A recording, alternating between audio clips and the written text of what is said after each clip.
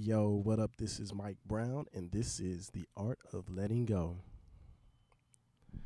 Today's episode, we're just going to be listening back to the live episode that we just did. This was the first one. It was really fun. It was really cool. It was a little challenging because, I'm not used to really running my show on a timed schedule, so I was a little nervous, but we got through it, and for those of you that made it, I appreciate you coming out. For those of you that didn't, hope you enjoyed the episode.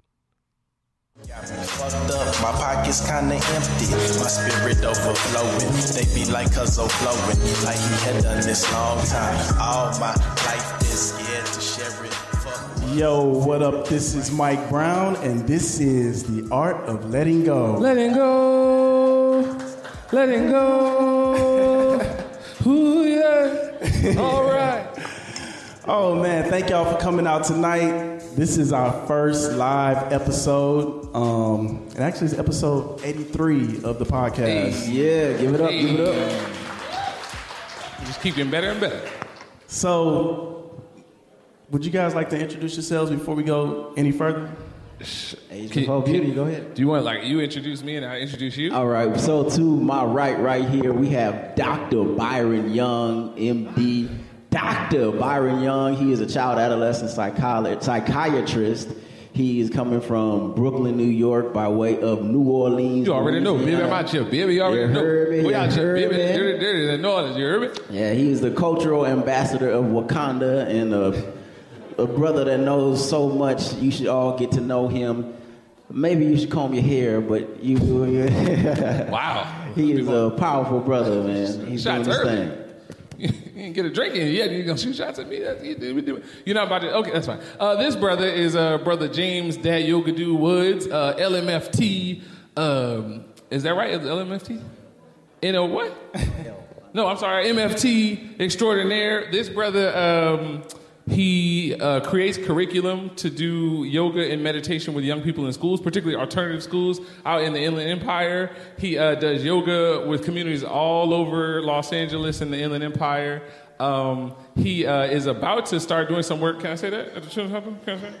Oh, okay, he's about to start doing some cool stuff in Los Angeles we can't talk about yet. But the brother is a influencer and world changer and a dynamic brother who really cares about particularly people of color, but just people in general. And I'm honored to call him my friend. Xavier University in the house. Please give it up. Can we get a round of applause for James Woods? Can we also point out how much better I did than him at introducing him? I just want to point that out. It's cool. I appreciate you. Man, I appreciate you guys coming on the show. I wanted to talk to y'all today about just letting go of putting the pressure on things. Because, man, the last week or so, I've been putting a lot of pressure on myself with having to do things. Like I had a live show with my class last week. And even this show today, I was kind of nervous about doing it. Stayed in bed most of the day, didn't eat.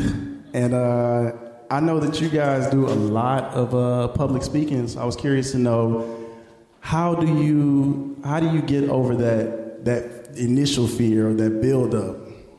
Can I give your phenomenality before we do that? Sure. So my brother Mike Brown, who's been doing this podcast for a couple of years, basically initially started as a place for, particularly it seemed like black men to come to lay their burdens down and express themselves, to talk about their feelings, talk about their emotions. Now everybody can come on the podcast. It's a podcast for everybody to talk about, to basically let go of the things that frustrate you.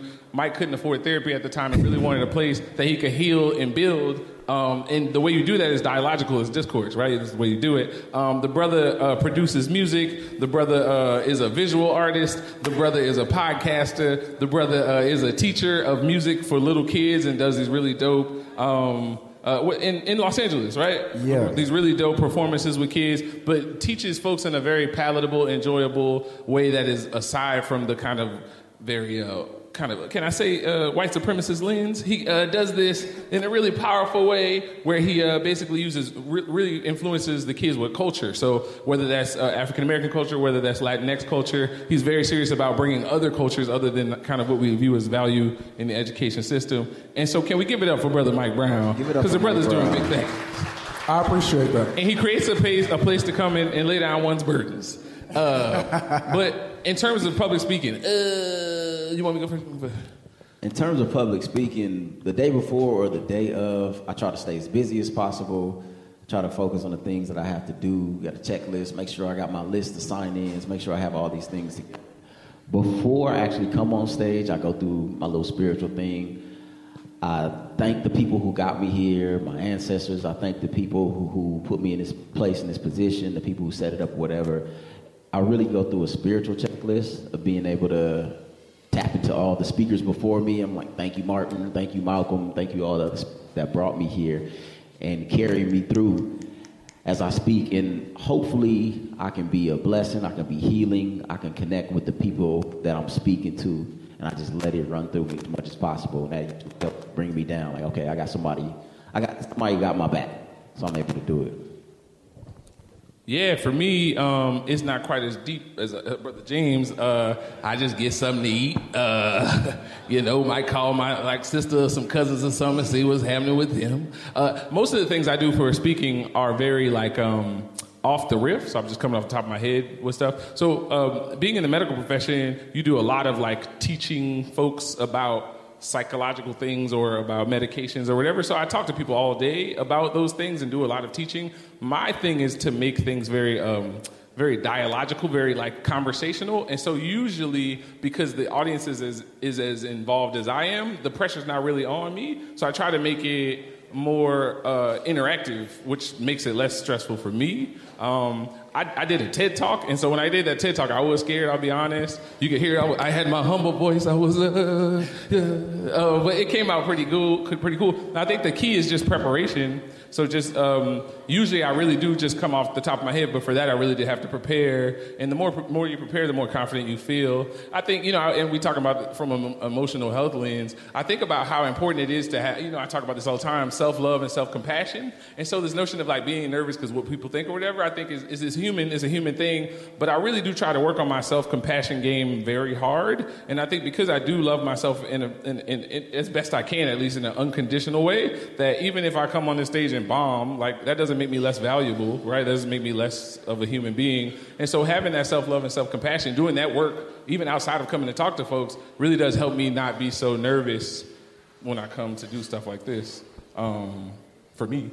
That's real. And I think, for me, it's not so much worrying about what people have to say or what people think, but as a creative, really seeing myself, putting myself out there and being exposed. And, even with music, it's kind of the same thing for me.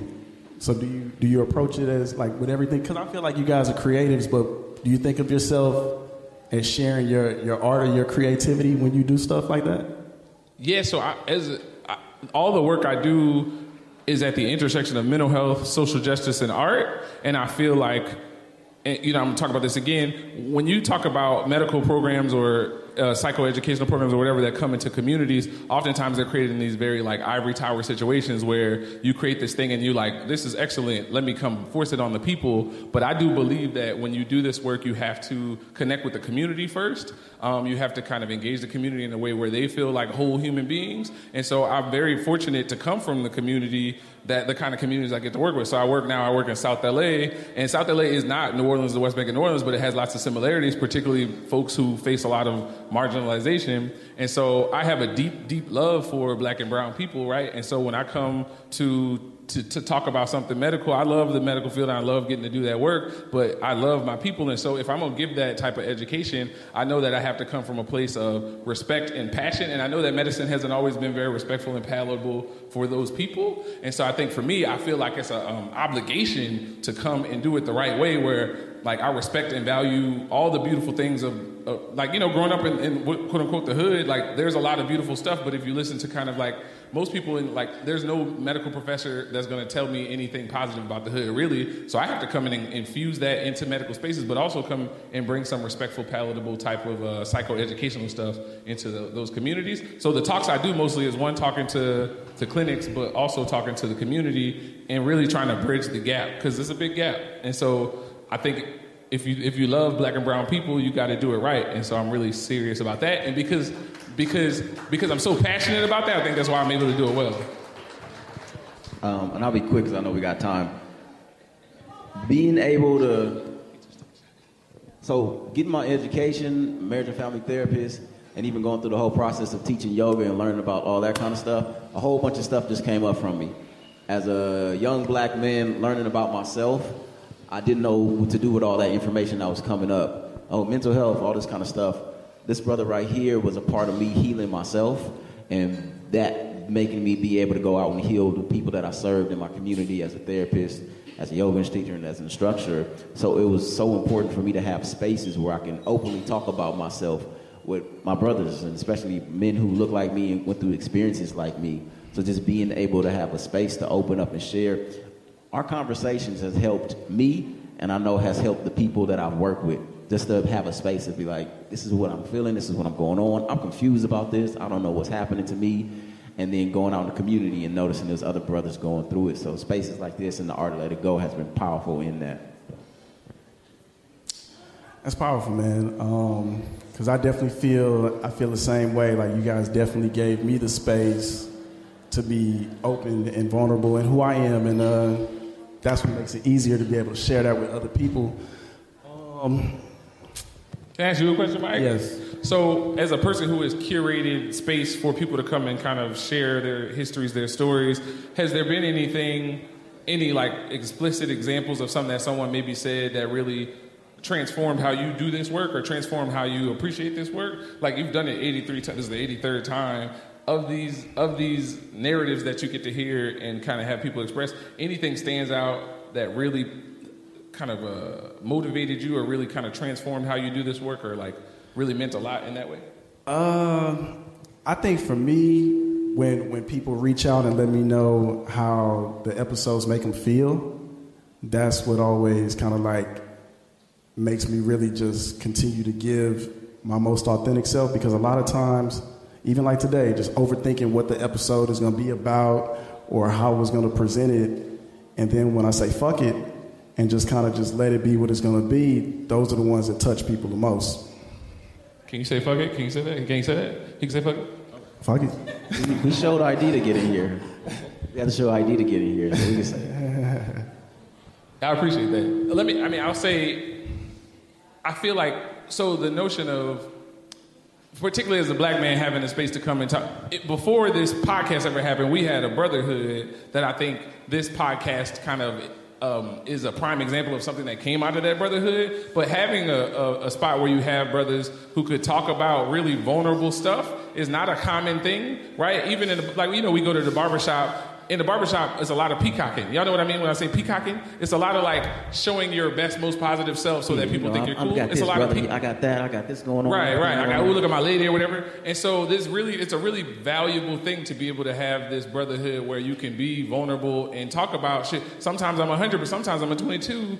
And either way, I know y'all gonna love me in a really positive way and motivate me. And y'all gonna call me out. Y'all gonna hold me accountable. Yeah, you know what I'm saying? And so I feel like this podcast is an extension of that brotherhood, which I appreciate. It's cool that we get to share that with the world in a way that's really impactful. I think that's dope. And Mike, you said authenticity, and authenticity is huge. And being able to be authentic and the safety of this podcast, because this is going out to the world, but it still feels safe just talking to you and talking to Byron and talking to y'all on stage. So I feel comfortable with being authentic. I can say what I need to say. And when I say what I need to say, I'm being my whole 100% self. And that's healing for me. Like, I'm all about healing and all about having that space. The more I'm healed, the more I can be in healing relationships, as we were talking about earlier, and the more that I can develop and the people around me develop. So authenticity through this podcast and just through our conversations has been huge for me. That's what's up, man. This was one of the goals for me to be able to do a live show. And I'm curious to know, because, passion has been on my mind a lot, and purpose. And I'm curious to know if you guys feel like you found your purpose at this point in your life. Sure, I can speak to that. I think I feel so very blessed and privileged to get to do all the cool stuff I get to do. I talked about the intersectionality, so that brings together three things I love. So social justice, coming from an under-resourced part of New Orleans, like, that's my people. So I love the Outkast quote, I stay down for these streets because these streets where my folks at. Like, I take that very seriously. So now having a job where I get to make a little money and that kind of thing and get privileges and that kind of thing, I make damn sure that I use all that privilege and all that power to impact where I come from. And so that's my passion, to like listen to what's out there on the other side of the curtain and then bring it over to my folk. You know what I'm saying? So I feel like I'm Peter Pan in it. Not Peter Pan, Robin Hood. You know what I'm saying? I'm trying to go to the other side. That's funny. Trying to go to the other side and bring stuff to my folk and do it again and doing it because there's this thing where people are like, there's only one way to be valuable. Like if you don't wear a suit and you, if you sag your pants, somehow you can't be smart. Like those types of things are like narratives I'm trying to change, man. I think it's really important to like change the narrative and make sure that it's a broad swath of people that can feel like fully valuable human beings. And so for me, that's my passion. And I'm really blessed to get to do it. And just curious out there, because all of y'all are creators, how many of y'all are living your passion right now? How many of you feel like you're living your passion? That's what's up. Maybe like 6 people raise their hands. That's what's up. That's what I feel like I'm living my purpose right now and my passion doing the work, and it's taken me a long time to understand that and understanding my gifts. My gifts always been there. I've always been someone who's been sensitive and empathetic and could be there for myself and for other people, providing that support, but I didn't value it for a long time because it didn't seem manly, it didn't seem cool, it seemed weak.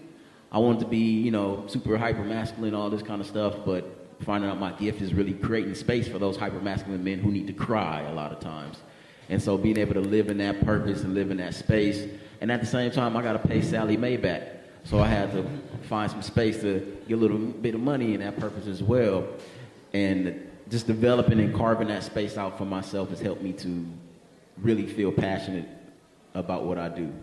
And can I also add, I think part of my passion is finding a tribe of people to do the stuff I love to do with. So like finding folks that really do nurture me, that I don't have to posture for, I don't have to wear the mask for, of which you guys are in that circle, has really added value to my life. And I think also trying to be inspirational to other people to do that too, but also knowing like folks that feel like everybody's so black and white, it has to be this way or the other. It's a spectrum. So while I'm trying to be inspirational, I'm also being steady inspired too. So I really appreciate that. So my passions get to grow because I have safe spaces to grow, and I decide what spaces I spend my time in, including this safe space. You feel what I'm saying? So like making good decisions around who I'm spending my time with, who I'm spending my energy with, helps me to better do, kind of reach the full potential of what I'm passionate about.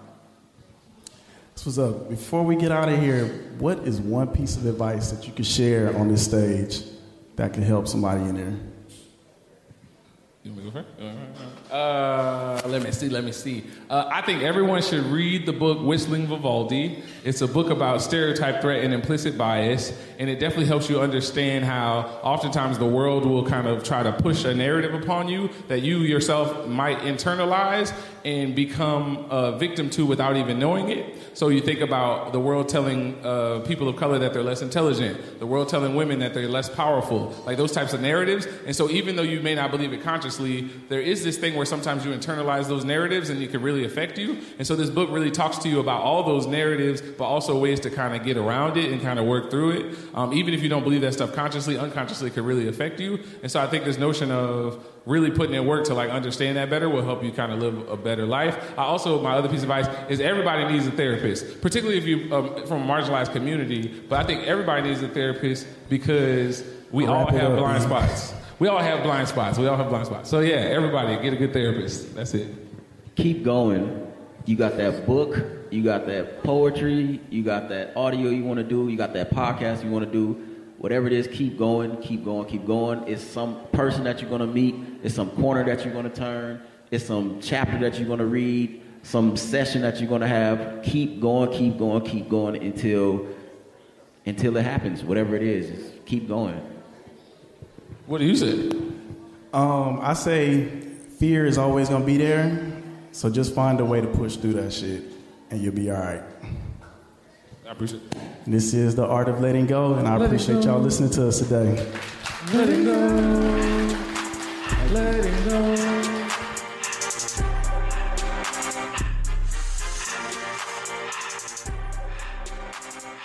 Thank you for tuning in to this week's episode of The Art of Letting Go. If you like what you heard, please be sure to subscribe to us wherever you listen to this podcast and leave a comment. Let us know what you think. Let other people know what you think as well. If you want to get in touch with us, hit us up on all social media at The Art of Letting Go Podcast. Also, you can send me an email, theartoflettinggopodcast@gmail.com, or give us a call. Leave a message. We might play it on the show. 213-394-2773. Also, if you would like to support The Art of Letting Go, we got some really cool merch on bonanza.com, as well as we're now on Patreon. You can find us, The Art of Letting Go podcast. Subscribe to us. Thank you guys for listening. This is Mike Brown, and this is The Art of Letting Go.